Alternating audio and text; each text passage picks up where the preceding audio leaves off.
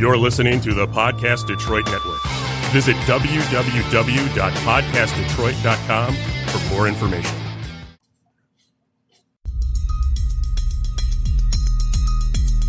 Hey everybody, this is Ted DiBiase, the $1 Million Man, and if you want to get your money's worth, stay right here because you're listening to Knockouts and Three Counts. And remember, everybody's got a price for the $1 Million Man.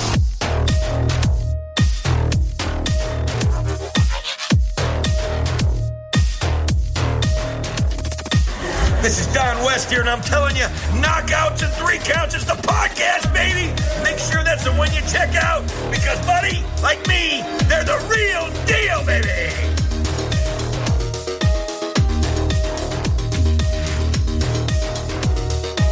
This is Jake the Snake Roberts. Just letting you know, you need to listen to Knockouts and Three Counts, or you'll see that damn snake again.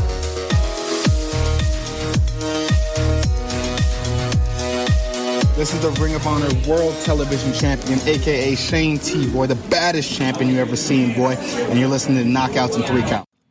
What up, everybody? This is Kyle, and you are listening to Knockouts and Three Counts. And as we told you, we've got a very special guest tonight. As you can see, it's not Devin or any of the normal boys with me tonight. They were kind of a little preoccupied. So Devin is going to be replaced by Corey tonight. Corey, throw out your social media real quick before we get to our special guest. Fight fan from the 313. The only thing I use is Twitter. So, other than that, what's going on, guys? How's it going tonight? Hey, it's going good, dude. Can't complain. Well, you know where to find me. You can find me at Detroit Knockout, at Detroit NOKOUT. Make sure you're following the show at KO3C Pod, Twitter, Instagram, all that good stuff. Or if you're watching this on YouTube, make sure you hit that subscribe button.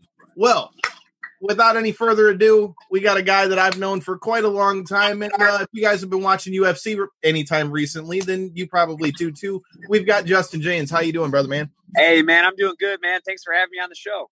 No problem, man. We were talking about this when we were getting down on that Call of Duty, before all this happened. But now you just made the perfect opportunity for it to happen. So throw out your social media and let everybody know where they can find you if they're not already doing so.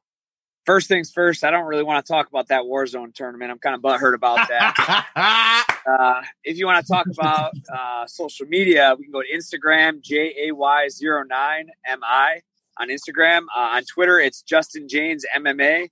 And on Facebook, it's just Justin James, man. So I appreciate your follows, and thanks for hooking up. Sorry, these mosquitoes are eating the fuck out. There's no mosquitoes in Las Vegas, but god damn, there's some mosquitoes in Michigan. So let's talk about that, dude. So you're originally from here, but you're out training in Vegas now at Oh, I lost you, Kyle. Yeah, I think we lost him. Oh no! Oh, you didn't lose me. I'm good. I'm in here. He's back. He's ready to go. Nope, I'm in here. My bad. I was in here. I didn't realize it went out. But yeah, I was just saying, man, like you're originally from here, but you're out there training in Vegas at Extreme Couture, man. You didn't pick a very good time to get away from the heat. Yeah, man. I've been out at Extreme Couture. I did a college internship at Extreme Couture 2010, 2011. Graduated college in 2000. Now he's breaking up. He jinxed it. Fuck. You're good. Yeah, I went out in 2009 with Darren Cruikshank for the first time, and then I did my college internship in 2010, 2011. As soon as I graduated college, I went out there, and I've been working there full time ever since. So, tell me a little bit about that. When I originally met you, man, I was 16 years old. We were training at Mass Gym, man. Back then, man, you had like a who's who, a killer's row of people as far as Michigan goes. You had Miles Jury, who's in Bellator, was in UFC. You were there. James was still fighting in UFC. James Lee, for those who don't know who I'm talking about. Eric Moon, Ben Lagman, John Tolth is a grappling coach. Kara Rowe is a boxing coach. Dave Lester. I mean, the list goes on. And I was blessed, I guess, early on to be blessed with these great teammates, these great coaches. I still work with Kara. I still work with James to this day. It's been a couple of years since I worked with Tolth, but we're talking about a world-class grappling coach. And like I said, Kara Rowe, 17-0 world champion from Canada. I couldn't have a better team behind me before I moved to Vegas. So I'm very fortunate for that. So tell me about that. What went into your move into going into Vegas, man? Like, you were from here, what made you make that move from here to go train out at Extreme Couture? And like, why Extreme Couture? Well, like I said, I went out there with Darren a couple of years back, and I meshed with some of the guys really well. Ryan Couture and I, developed a good, really, really strong friendship, and a couple of the guys on the team, Martin Campman and I were super close. He ended up coming to Michigan and cornering me a couple times, throughout my early in my pro career. I just felt these guys cared about me. And it's not that the guys in Michigan didn't care about me, our coaches didn't care about me, but driving an hour to an hour and a half to each training session one way was just taxing and exhausting. Not to mention, in order to pay for training, I was having to work, a job during the day, then drive an hour and a half to training, hour and a half back. At Vegas Extreme Couture, I get to go there in the morning. I get to get my morning session in. I get to work during the day. I get to get my evening session in, and I get to go home. I live 1 mile from the gym. It's a 3-minute to a 5-minute drive. I mean, convenience and, financially, that it was a smart move for me to do at the time. And like I said, I still work at the gym, still run the kids program. But that's essentially why I moved, just for the convenience of working there and training there. So, Corey, I know you've got a bunch of questions, man. We were talking before we got here. So here you go. Here's that. Fire them. Well, slightly new to the show, so I might not be as good with asking and wording the questions as hey, no worries, dude. Fire them. I'll answer them best I can. But what my big question was with necessarily you moving to Vegas I was newer to your career. I got to see your, upcoming rise with the first fight in the UFC, like I'm sure a lot of new fans did. And my question was, when I was doing the research, is you were training out in Vegas, but you were still fighting over here in WXC. Sure. How was that working out? I just have a good fan base, and these local promoters, they need to sell tickets, man. And I have a strong fan base in Michigan. I mean, keep this in mind. Like, I fought in California, I fought in Scotland, the UK, I fought in India, I fought in Las Vegas. But out of all the places I fought, I feel my biggest fan base is in Michigan. So coming back to the WXC, I was a WXC 145-pound champ, WXC 155-pound champ. TWC 155-pound champ. I fought for Big John's MMA. I love going back to Michigan, and mostly because it's a free vacation. I get to fly out Thursday, fight on Saturday, and then I got, not that I wasn't making a lot of money, but I'd make a couple grand in my fights, and then stay in Michigan for a week, see family, see my son. Yeah. So when it came down to that, it was a smart financial decision. I basically get a week off work, and I get paid to do it. So. Yeah, absolutely. No, yeah, absolutely. That makes perfect sense. That's when we were kind of having our little pre-show talk. That's kind of what I was assuming is, being a hometown boy, it was nice to be able to, travel back and get paid for it. Yeah. And it's not like, I fought for the WXC, 3 times in like 2 years, TWC 3 times in the last 6 years. It wasn't like I was trying to fight for them every weekend, but like I said, once or twice a year, come back, get a payday, get a week off work. So, after I fight, I can go home, and if it was in the fall, I could go deer hunting. If it was in the spring, do some turkey hunting, spend time with family, spend time with my son. And that was the most important part to me. Yeah, absolutely. That makes perfect sense too. I mean, like you said, being able to just head back home, it's a nice change of pace once in a while. Yeah, absolutely. No question. So my other question was, coming into the UFC, how big of a boost did you feel on the social medias with such a impressive performance? I mean, to not only step in on short notice but to do it in the fashion that you did, you really impressed, I'm sure, a lot of people. I know you brought me on board. That's for damn sure. Yeah, I appreciate that, man. And the last couple of years, I'm just going to keep it simple. Last couple of years, fighting on these smaller shows, WXC, TWC, Big John's, California promotion I fought for, you can't lose at these smaller promotions, man. And my goal from the beginning of moving to Vegas was to get to the UFC. I want to be the UFC champion. You know what? How about you turn pro first? How about you train first? How about you fight first? And then see what you can do. And, I've been doing this for so long, as my goal the last 10, 13 years has been to get to the UFC. And now that I'm here, and it was the first time I'm in the back with my coach, Dennis, who I've been in there since an amateur, since 2009. And I'm like, Dennis, man, I have no pressure right now. I'm going to go in there. I'm going to throw these hands. And if I gas out, I gas out. If I have no interest in wrestling, I have no interest in grappling. I just want to have a highlight reel fight. The night before the fight, Dana White said, he sat all the fighters in a room. He's like, hey, somebody tomorrow can change their life. Somebody's getting a $50,000 bonus, and that's life changing for anybody. You know, no matter how much money you make, 50 grand in one night is just insane. So when he said that, I was like, all right, what can I do to get that fucking money? And taking somebody down and laying on them for 3 minutes, which I could do. I have no interest in that. I want to knock somebody out. I want people buzzing about my fight like they have been for the last week. So let's talk a little bit about that, man. Like, you know, you talked about fighting for promotions like WXC and things of that nature, man. Like, tell everybody a little bit about like what that journey's like fighting through those regional shows, because it's not like you were fighting bums. I mean, you had quite the rivalry going with Johnny Bedford, who was in the UFC. You know, I mean, WXC's brought guys in from American Top Team. I've seen them come in from Jackson's. I've seen them come in from all over the place, especially now that they've got the deal that's on UFC Fight Pass. So for those who don't know, can you, talk a little bit about like what that grind is like coming up through that regional scene, and like, for those who don't know, the quality of competition that you're getting for the guys who maybe are right on that line of getting back to the UFC. And that's the thing for the WXC. The WXC promotes such tough fighters. I mean, Jason Fisher, Darren Cruikshank, these are, Daquan Townsend, Cody Stamen. All these guys have fought for the WXC. Cody's ranked like top 10 in the world right now. He's fought for WXC. You know, a top 10 in the world, that is. You know, Chaos Williams, who, just had another high reel finish a couple months ago. Like, the WXC isn't pulling bum fighters. Like, every time I fought, my last fight was against James Warfield. He had like 25 wins with like 20 knockouts.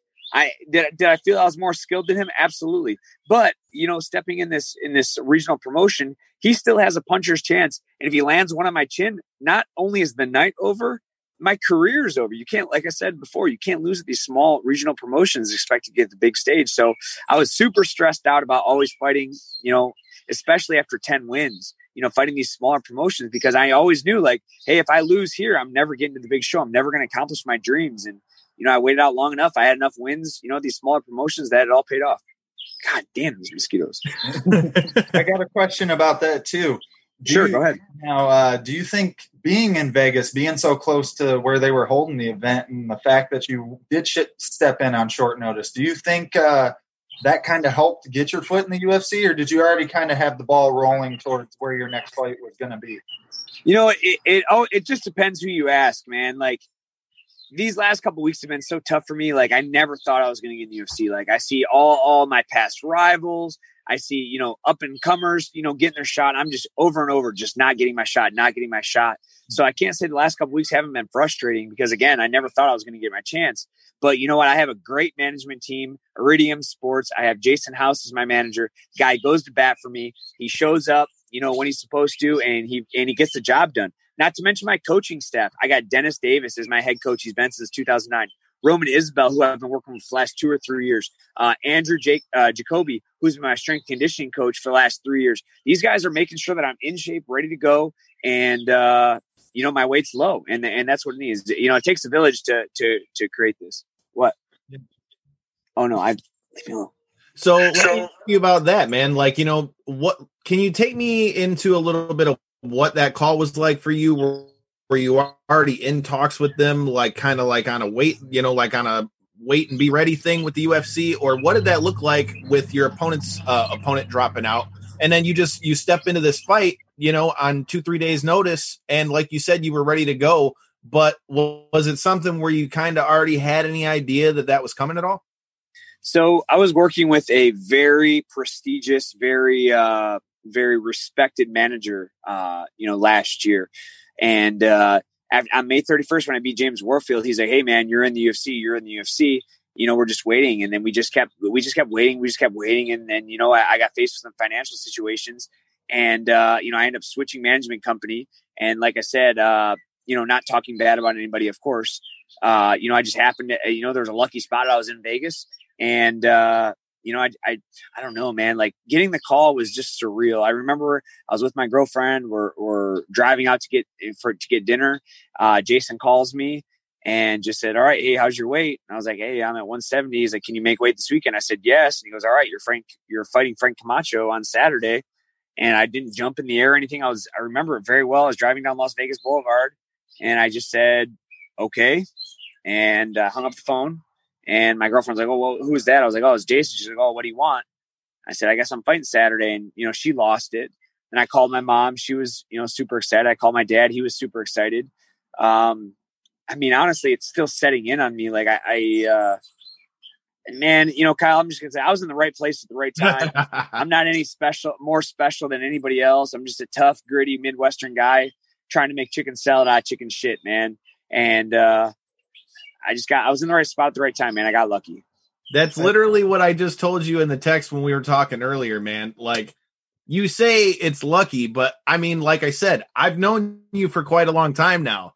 So, I've seen you've been fighting for years and years and years. I've been to fights from Eastern Michigan to when we were going to the fights at the Royal Oak Music Theater and shit. Hell yeah. So it's definitely not luck, man. That's hard work, creating opportunity.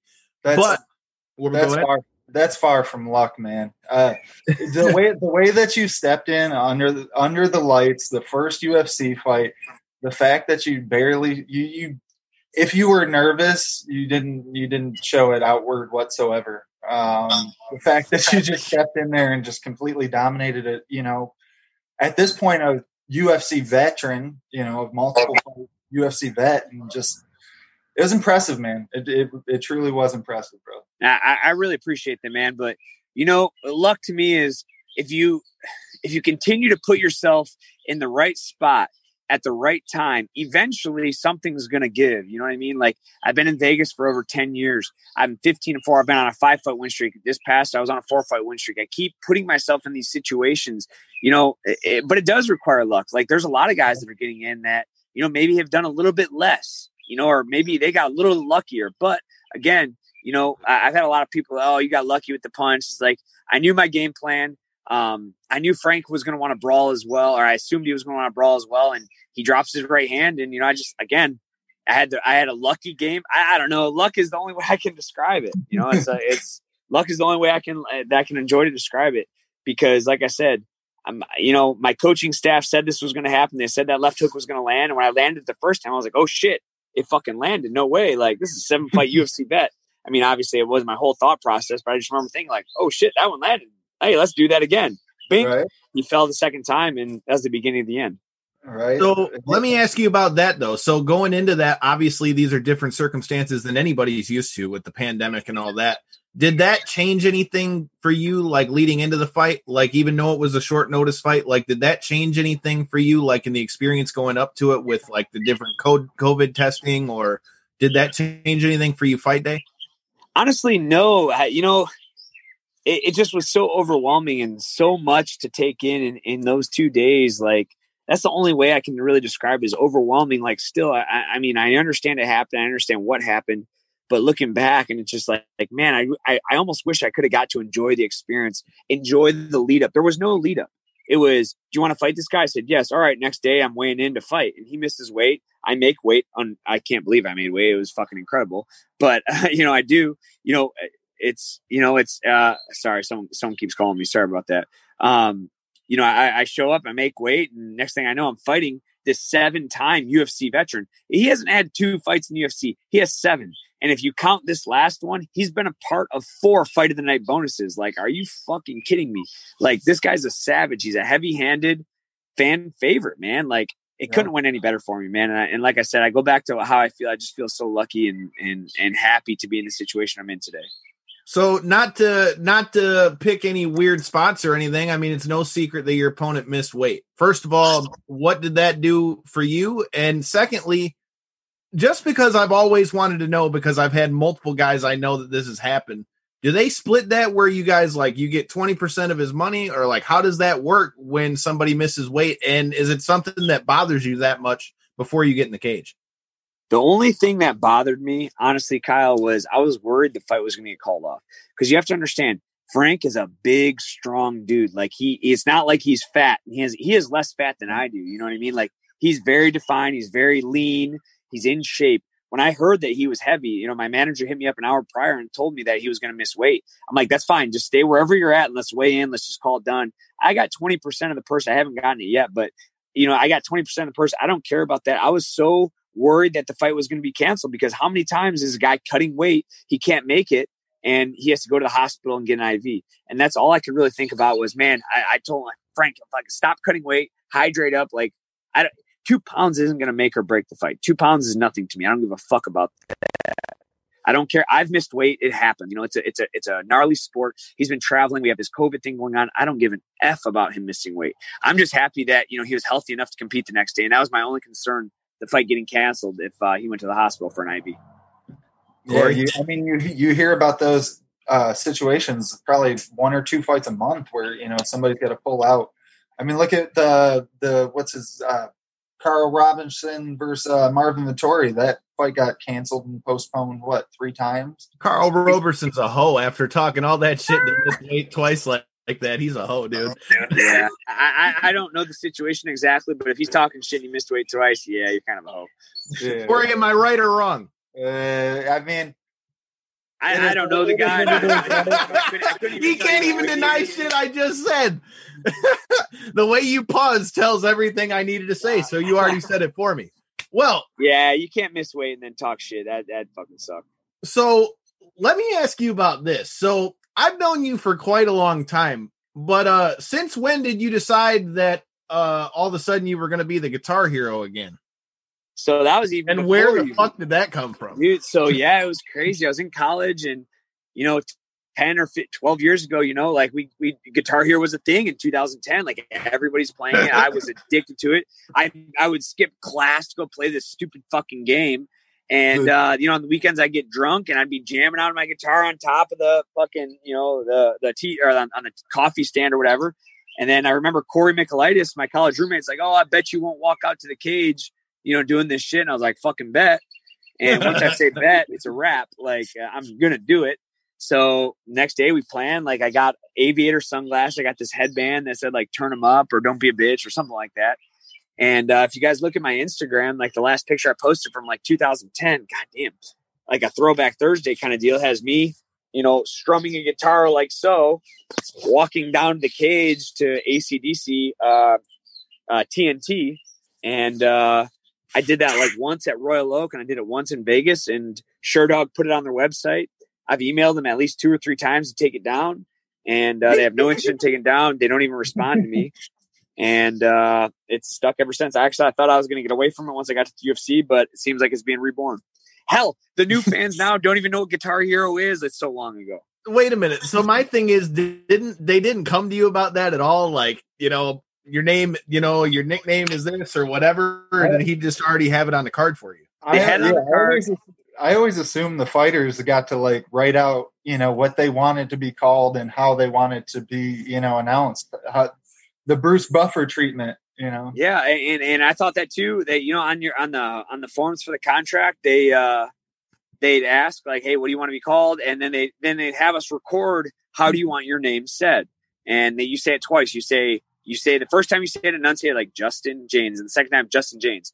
And some of the weird names out there, I'm sure they need that. Yeah, absolutely. But I don't have a weird name. My name's Justin. No, James. Yours is simple enough. So, anyways, Bruce, after the fight, he's like, "Do you really want to be, called the Guitar Hero?" I said, "No, don't call me that."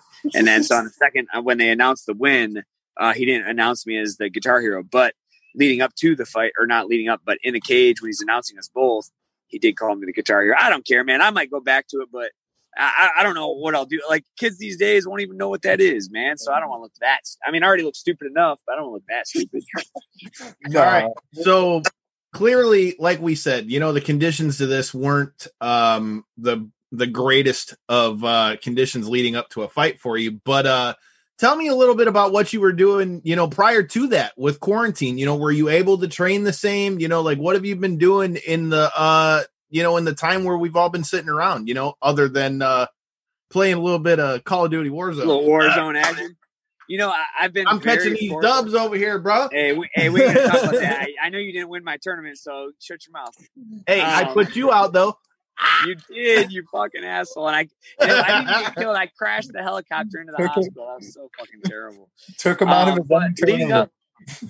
Besides Warzone, honestly, the gym got opened up a couple weeks ago. I've been training with some of the best guys. I was training. I did a couple sessions with Evan Dunham. Neo or Noad, Noam Lahat, Israeli fighter, is ranked like the best Israeli fighter, UFC vet. Bellator, he's currently a Bellator fighter right now. Like, I've been training with some of these guys for the last couple of weeks. When this call happened, it wasn't like they called me off the couch. Not only was I in shape, my weight was low and I was ready for this fight. Like, I looked at the odds, like they had me at I saw it at plus 320 on some sites. And these odds makers are thinking that I'm coming in out of shape, rolling off the couch. I was in shape. I was ready to go. I've been training the last 5 weeks. Like I said, I look to jump right back in at the end of August or September to get this cut healed, and I'll be ready to go, man. Like I said, I was in shape. Michael Bisping said, like, oh, he came in blitzing because he doesn't have a gas tank. I had a gas tank for 3 rounds. I just happened to clip him, and when I smell blood, I finish on it. So that's all that happened. So does that give you any type of extra fuel, like with the fact that people aren't, as versed on what you've done, leading up to the UFC, even though you've got social media where anybody can find anything they need to know? Like, does that give you any more fuel as you go into the cage where, like you said, Michael Bisping and all the rest of them are thinking you're some guy just rolling off the couch? Little do they know, you've had 87 fights altogether. Like I've had so many fights, man. I had like 47 amateur fights. I have 20 pro fights now. Like, as you know, like Michigan back in the day wasn't sanctioned. So you could fight every weekend if you wanted, no matter what. You could get knocked out. I know I'm not going to name any names, but I know some people that went like 2-30 as their record, like, and they don't give a fuck. They just show up and they fight, and fighting specialist. Yeah. And that's what they would say. I mean, you've been to these shows. Like, this is the circuit I grew up on. I feel I'm the last generation of its guys that actually want to see who the best fighter was. I feel it's a lot of guys now, like, oh, they see the Conor McGregors, they want to talk shit, handpick their opponents. When I first started, the reason I got into fighting wasn't to handpick my opponents. I genuinely wanted to see if I was the best guy. I'm not saying I was the best guy, but I wanted to see if I was. And, now I've made my mark. Now I'm in the UFC, and, like all the guys that I was training with and fighting with back then, they're they got their career now, and I'm just starting mine now at 30 years old. So I couldn't be more happy about that.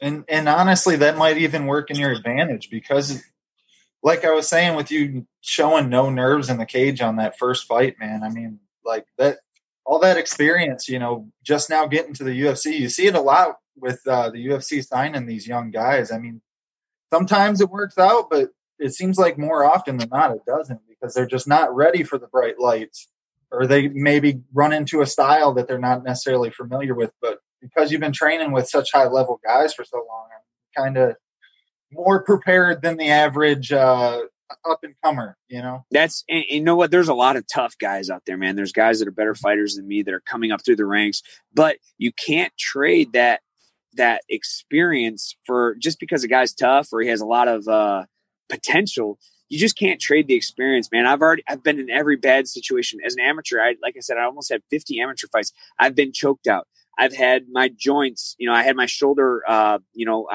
tore my rotator cuff, as an amateur because, just being in these situations, I've been knocked out, I've been TKO'd. There hasn't been a bad situation I haven't been in. I've lost in every way possible as an amateur. Now I'm a pro. I haven't been finished as a pro because I have this experience. A couple fights ago, I fought this super tough guy that was on Dana White's Contender Series. His name was Jacob Rosales. And, the game plan originally was to stick him and then get away. So hit him, get away. Well, guess what? Jacob had a different plan. That motherfucker got in the pocket and started slugging with me, and I wasn't ready for it. And going in the first round, he drops me with the right hand. I fall to my butt. I jump up, and he starts pressuring me for the finish. Well, being a college wrestler, I feint, a big punch. I shoot a double leg. I realized he was expecting it, and I end up pulling guard. Now, with that being said, after the fight, I got a lot of criticism. Like, why are you pulling guard? Why are you pulling guard? You need to be on top of this guy. It's like, listen, I just got dropped. I need my head to recover now. I'm going to, I lost this round. When you get dropped in a round, the chance of you coming back and winning that round is slim to none. So my thought process, there's only a minute and a half left in the round. Let me take the nuts. So anyways, long story short, I shoot a double leg, I pull guard, and I subdue his arms, and he can't do any more strikes, and we rest for the next minute. Coming out the second round, I fucking put him away. I hit him with a huge uppercut from no man's land. I drop him. He shoots in on me now to recover, and I finish the guillotine. He didn't try to pull guard. So again, coming up from a young, God damn, these mosquitoes fucking suck. The young experience. Right? What's that? Yeah. Thanks. Appreciate you.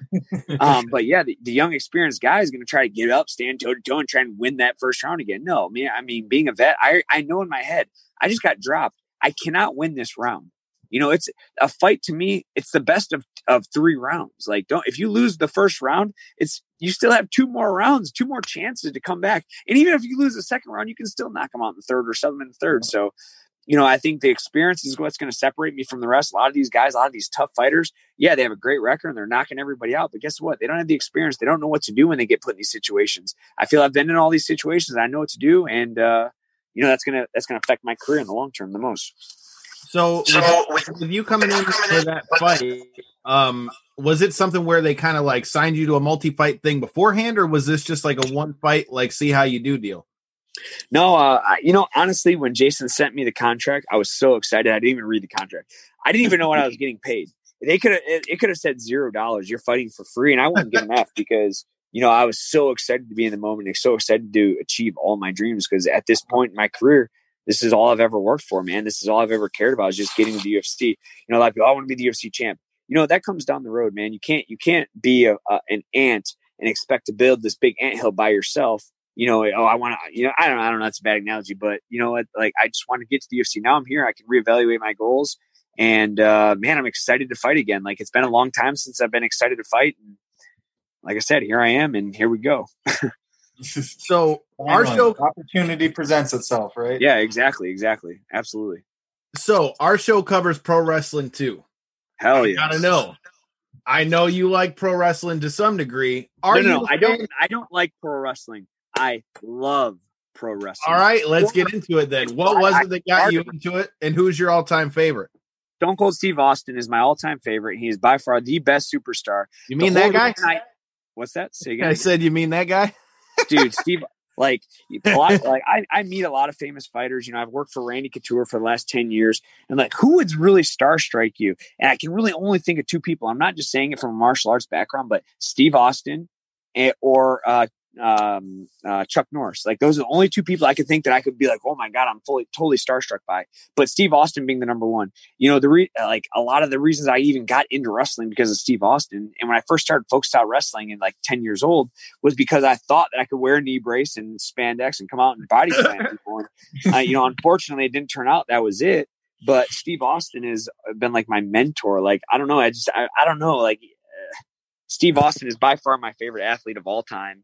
And if I had to say I'm where I'm at right now because I wanted to be him as a young age. Obviously it changed and progressed and evolved, with the years to come, but I got into the field I'm in because of Stone Cold Steve Austin or William for that matter. Hey. So first of all, great fucking pick because he's my all-time favorite. Oh, no way. Really? No shit. Well, so I was trying to point back there because that was the picture from when I met him a couple years ago when I was in New Orleans for Mania. So just so that it doesn't burst your bubble, if you ever do get to meet the guy, he's cool as shit. Literally when I met him, he's like, it's like a fucking family reunion. Sure. Because I met him at when I was 8 at the fucking Autorama, So, right. Yeah, Austin, I think did it for all of us. What are your thoughts on, some of these guys that we keep seeing kind of bounce back and forth between MMA and wrestling? I say that because you've got guys like, Frank Mir now has dipped his toes into pro wrestling. You've got King Mo has done both. You've got Jake Hager is fighting for Bellator and is in AEW.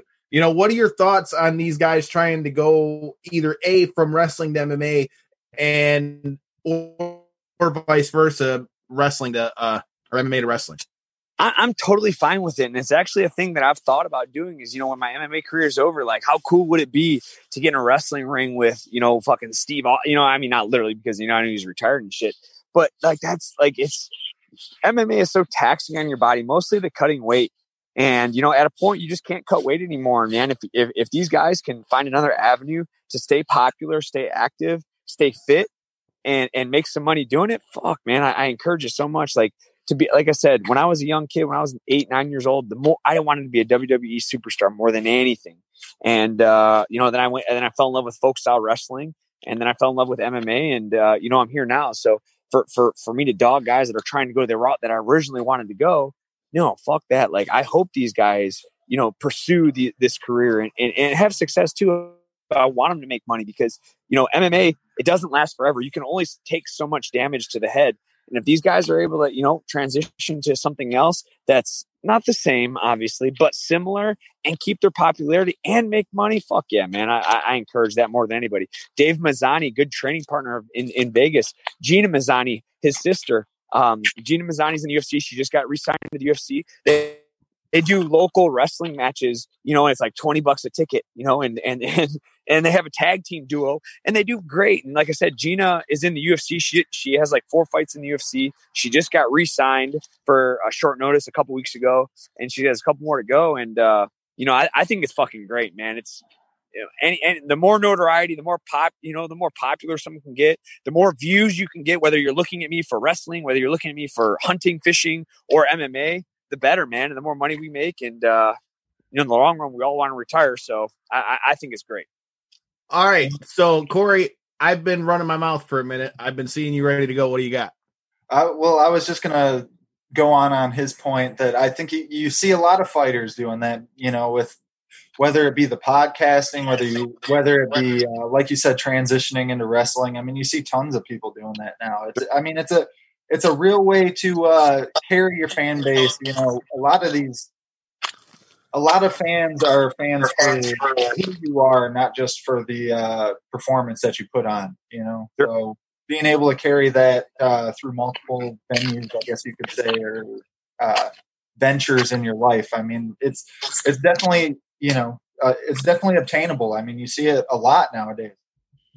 No, I agree. And like you're saying, the podcast and commentating, that's when I have a big gust of air, I got a lot to say about a lot of things, and that's an avenue that I look to take on, when this whole thing's over. I know it's the beginning of my career. I feel like my career is restarted, so I still have a long ways to go, but eventually, that's something I want to look into, maybe pro wrestling, maybe commentating, maybe doing podcasts, stuff like that, because the things I'm interested in, I have a lot to say about it. And there's a lot of people that like the things I'm interested in. I know right now I'm just covered in mosquitoes and I'm slapping myself. I can see them flying in circles around you, dude. It's crazy. It's fucking insane.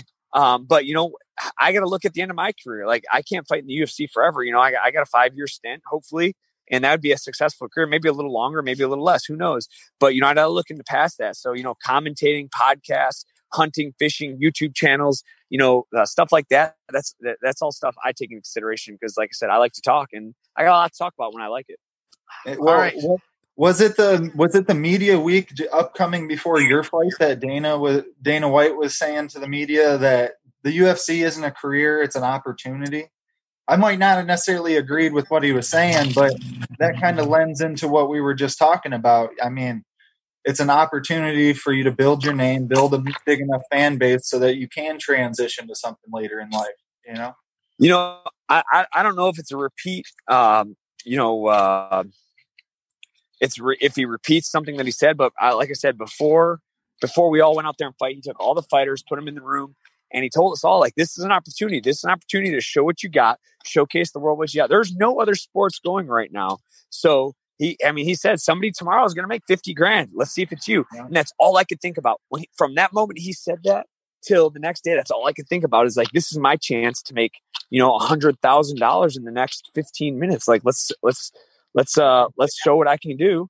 And I was able to get out there and get it done. And I got the bonus. So, like you said, that's right. Like said exactly. Yeah. It's like I said, it's life-changing money. And, here we are. Yeah, he froze. It's enough to get you a new house, get you a new car. Anything. Pay off my debt. Like, I'm finally debt free. I'm 30 years old and I'm finally debt free. Oh, that's after all these years. Yeah, like exactly. That's awesome. Not have to worry about that monthly payment, anymore coming off the for a little while at least till my next fight. I'm not saying that I'm strapped. No, you're not set, but the next a couple months, it takes a lot of pressure off, man. And absolutely, I buy my family, buy my son something nice, buy my mom something nice, my dad, so on and so forth. The people that have supported me through the years, I get to pay them finally, because there's no money in MMA until you make it to the UFC, until you make it to Horizon, until you make a good contract in Bellator.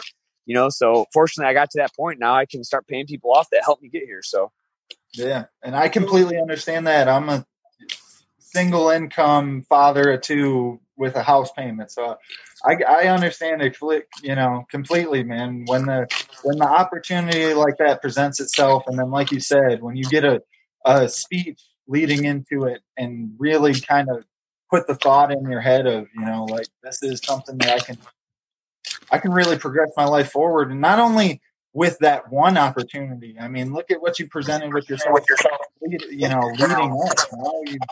Now you're in. Yeah. And that was the hardest part, man. Like I said, staying mentally tough. And, again, back to my coaching staff, back to my family, back to all my supporters. They're the ones that got me here, man. All I did was show up to the gym and train, but the hardest part for me is getting to the gym. It's 120 degrees out in Vegas.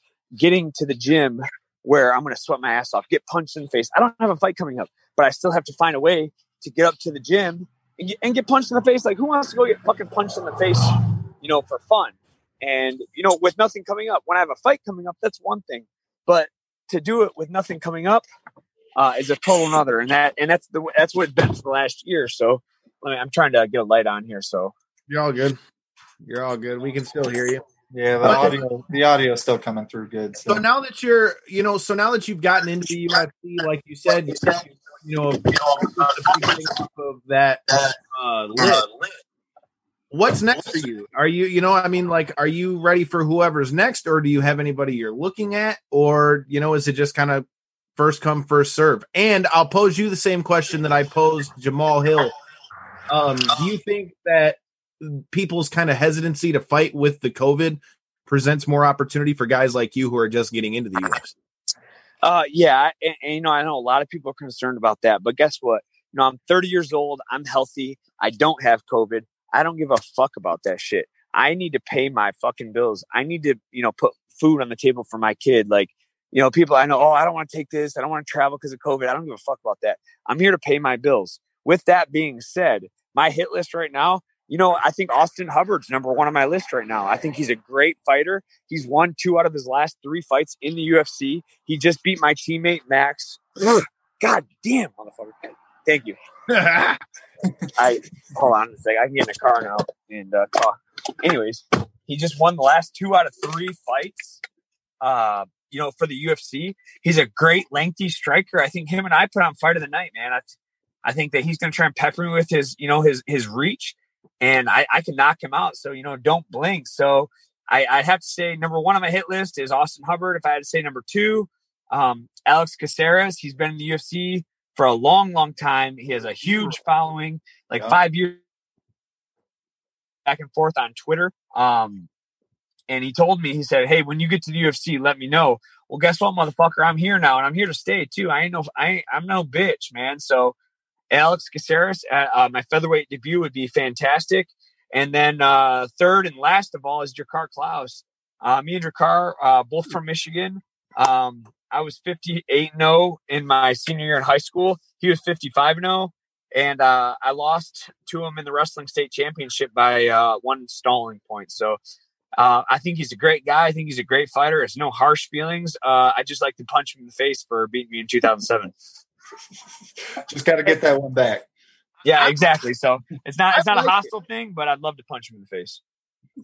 Hey, I like it. Come in and tell motherfuckers what's up. That's what we need to see more of here in the UFC. So before I cut you out of here, so we got a question that we've asked to everybody from the likes of Booker T to Eric Bischoff, everybody that's come on from UFC, Bellator, whatever. So I'm gonna kind of restructure it in a fight sense. So for you, when you're going into fights, if we weren't in we were in the circumstances we're in right now, is there, are there any pet peeves you have on fight day or fight week for you? And are there any pre-fight rituals? I ask because we also ask this to wrestlers. We've had everything from keep your baby mama out the locker room, wash your balls, have your own wrist tape, bring your own squirt bottle, just all kinds of shit that you wouldn't guess. So for you, are there any pet peeves fight week, fight day that bother you, or anything that's like a no that pisses you off? In the past, I'll tell you a couple. There's not many, but there are a couple things. My experience for the UFC, I haven't had any because they're so straight laced. Big thing is the weigh-in. So when I fought for the WXC 2 fights ago, I fought Brandon Noble. I don't know if you know. And I call Mike. I have my scale, and I step on my scale, and I'm like 3 pounds overweight. I call Mike and Brandon as well. And I was like, hey, I'm 3 pounds over. I'm going to cut weight. I'll see you guys in 5 hours, whatever it is. And he's like, all right, cool. An hour later, 2 hours later, I was like, all right, I'm on weight. I want to compare my scale to the official scale. And he's like, all right, sounds good. Get a hold of the other guy, blah, blah, blah, blah, blah. Well, I can never get the scales combined. I'm taking video. I take my scale to the event. I step on my scale. I'm on weight. I step on their scale. I'm 1.5 pounds over. And I was so freaking mad. Like, I was raging mad because now I look like a fucking asshole. So anyways, long story short, the UFC has a community scale for all the fighters to check their weight. And it's exactly how much the official scale is. But not long story short, again, not having the official scale is my biggest pet peeve, because you can go buy $100 scale from Walmart. It doesn't matter. It might not match the official scale. It could be 1 pound heavy. It could be 1 pound light. It could be exact. But again, my biggest pet peeve is not being able to check on the official scale. Hey, that's a new one. That's a different one. Okay. The other question I have, and I guess I can split it into 2 questions so I don't keep you too long. So sure. If you could pick any person, whoever it be, it could be an MMA guy, jiu-jitsu guy, hell, it could be even a wrestler if you want. If you could fight anybody here, let's do both since you're a wrestling fan. If you could fight anybody, whether it be from the wrestling world or MMA, anybody at all, who would it be and why? Ooh, that's a tough one. I'd have to go with Steve Austin, man. And you want to fight him? Shit. All right. Well, I mean, that's my idol. Like, how cool would it be? I mean, honestly, from a respect point, to stare across at the ring and a guy you've looked up to since you were 7, 8 years old. I didn't even know what drinking beer really was, and he's drinking beer and now I'm a fucking beer drinker. And, like, it's not that I want to fight him and punch him in the face or hurt him or him hurt me or anything, but just to share that experience, to look across the cage or the ring of somebody that you've idolized. Like I said, Steve Austin, Chuck Norris are probably the only 2 people I could ever meet and be like starstruck. I've met a lot of famous people before, and it's not a big deal to me. But Steve Austin molded my childhood. He molded everything up until I was, 15 years old. Like, I couldn't imagine looking across and having that experience of, I don't know, man. Like, I know there's a lot of guys out there that could be starstruck or had idols growing up, but Steve Austin is my number one idol. I think he's the greatest wrestler of all time. And like I said, man, it's not about the fight. It's about looking across the ring at your idol and being like, holy fuck. You know what I mean? Like, if that makes sense. Yeah, that'd be dope. So I think that's a lot of what fighting. I think that's a lot of what fighting's about, is a respect thing. It doesn't always have to be I put out for Broken Skull Ranch, so Steve Austin had a show on CMT called Broken Skull Ranch. Dude, I made it through my application process, and I made it to the interview, and allegedly I had a great interview, and I finished like the top 25, and they only took 15, and I was really heartbroken about that. I had an awesome intro video, as WWE style video that I did. Like, just, I don't know. I'll send it to you. It's on YouTube. I don't know if it's public, but I don't know. It was really cool. I think if I send it to you, you'd appreciate it for sure. Hey, man, he's definitely, for me, he's a white whale for me to get to interview at some point. Like, DDP was a really cool one, dude. Like, he was one I was watching from the time I was a kid, right? And so. Sure. It was insane. We were working. Have you seen that company AEW at all? The new one. Yeah, wrestling company. Yeah. So we went to go work Starcast 3 in Chicago, and our buddies from Breaking Down the Ring. Which, if you guys watch wrestling or have been to any of our parties downtown, you already know who Breaking Down the Ring is. Sure. Anyways, so they had a booth, and I was the only one from our show to go down there. So I'm like, all right, well, the hell with it. They sit him down literally the next table to the right of us. He looks at me, looks at all my buddies' signs, looks up, looks down, looks up, looks down. So, you guys are a podcast. So, you going to interview me, bro? No way. Really? I'm like, well, bet. I said, I ain't got no prep, but I had just read his book, which if you haven't, read that shit, Positively Unstoppable. It's great for mindset shit. But, yeah, man, he was like, yo, like, let's go with it. And I got like a good 10, 12 minute interview, which if you're subscribing to us on YouTube, which you should be, that's there on the page as well. Like I said, he was a cool one for me as well. Last question before I let you get out of here. Send it. If you, everybody always kind of dreams of that, that first walk to the octagon, that kind of thing. Did you was there ever like a set song that you ever wanted to walk out to? If you could pick any song, like either have somebody make it for you or, just a song that's already out, what are your thoughts on that first walk out to the cage? And did you think about that at all? Oh yeah, definitely. So, as you know, obviously I'm from Michigan, I live in Las Vegas now. But going back to the people back home, man, like people back in Michigan that have supported me through these years, the guys and girls I went to high school with, guys and girls I went to college with that have supported me. So the most appropriate song, it's been my last couple walkout songs. When I fought Troy Lamson for the TWC, I think when I fought Warfield, I think someone did a remix of it. It's called People Back Home by Florida Georgia Line. And it's a country song. If you don't like country music, go fuck yourself.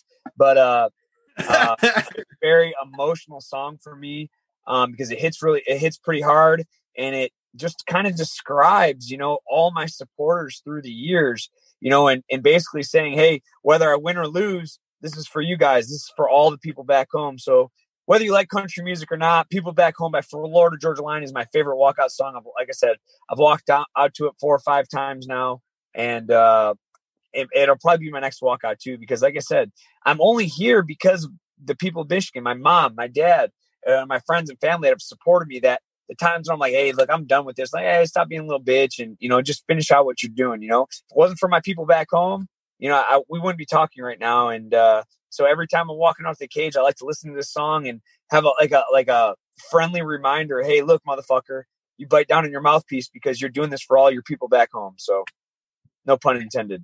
I mean, hey, dude, you can't not respect that. I've seen them in concert before. Definitely a fun concert to go to. I just want to say, dude, thanks for coming on. Thanks for spending your time with us. I mean, obviously, like I said at the beginning of the show, I've known you since I was 16 years old, man. And, it's been quite a long time.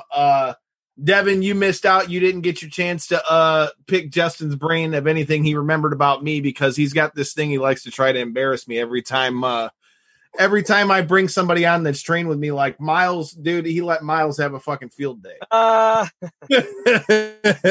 So, dude, it's cool to see where you're at, man. Like I said, I've been watching you for years. I trained with you in the past. Like I said, man, it's cool to see where you're at, man, and can't wait to see what you're going to do next in the UFC, bro. Hey, man, I really appreciate you guys having me. It's a blast. Anytime you guys want to... oh, shit, my light went off. Anytime you guys want to chit-chat, let me know. I think you guys lost the light for the rest of the... It's all good, bro, but we'll definitely have you come back, man. Throw your social media out. Let everybody know where they can find you, and we'll get out of here. I'm at Instagram, JAY09MI. Twitter is Justin Janes MMA. And then Facebook is just Justin Janes. Well, man, we'll have to link up and get that beer before you get out of here. Maybe I'll drag Corey back. Hey, I'm here for till July 12th. So anytime you want to get together, fucking let's drink some cold ones. I'm free tomorrow night and Thursday, man. So get with me. Tomorrow sounds good, bro. I'll talk to you soon. All right, brother. Hey, brother, appreciate it, man. Hey, appreciate you guys. Have fun. All right, have a good night. Likewise, yeah, you too, man. Good luck on the UFC. Hey, thanks, man. Appreciate you. Yeah, not a problem, brother. You too. All right, well, there you have it, man. Justin Janes, fresh off of his knockout UFC. Corey, what'd you think? This is your first full show with us. You've been with us on the prediction videos, which make sure you're checking those out, because we're going to have one for the UFC Fight Island. Corey will be back with me for that as well. What'd you think of your first full show, man? Stealing the belt. But I thought it went well, man. I thought he had some great topics to talk about. I thought he had some really great stories, and I thought it was good to, hear his backstory on how he made his way here, and not only that, but how he didn't feel the nerves. I mean, how do you not feel the nerves for your first UFC fight? He was saying he was in the back, not even feeling it. Well, dude, I mean, you got to think about it, though. I mean, like he said, he's fought that experience. Plus, he's fought World Series of Fighting, Bellator. all that stuff. I mean, dude, he's got all the experience. So, like I said, man, I hope you guys enjoyed this interview. We're going to have more guys from the UFC coming soon. The show, we're going to be taking a break for a couple weeks on the regular Tuesday show. I've got some things to take care of, but there's still going to be prediction videos, reaction videos for the UFCs coming up. We'll have Corey with us. Fez will be with us. The boys will be back soon as well. Like I said, hopefully all of you guys are safe with the pandemic and everything that's going on with that as well. Like I said, it's a crazy time for all of us. We're figuring out here at Knockouts and 3 Counts as well. But like I said, the content won't stop. Make sure you stay tuned. We've got more guys from the UFC coming up soon. Make sure you check out Justin James. All his social media will be in the description of this video. And until next time, make sure you follow me at Detroit Knockout, Detroit NOKOUT. Make sure you're following the show at KO3C Pod on Twitter and Instagram. Knockouts and 3 Counts on YouTube. Smash that subscribe button. And hey, shout out to our homies at Stransky & Company Realty. They've sponsored us for quite a long time now. If you're in the market for a house, especially now that you can go check them out in person, hit them up. 248-563-9449. Admin at StranskyandCompany.com. They're your guys for a new home. Corey, anything else before we get the fuck out of here? No, thanks for having me on. You guys will be seeing more of my big dumb mug on this here show coming up. So, hey man, we're looking forward to it. Justin, thank you for your time. Until next time, peace. Later, boys.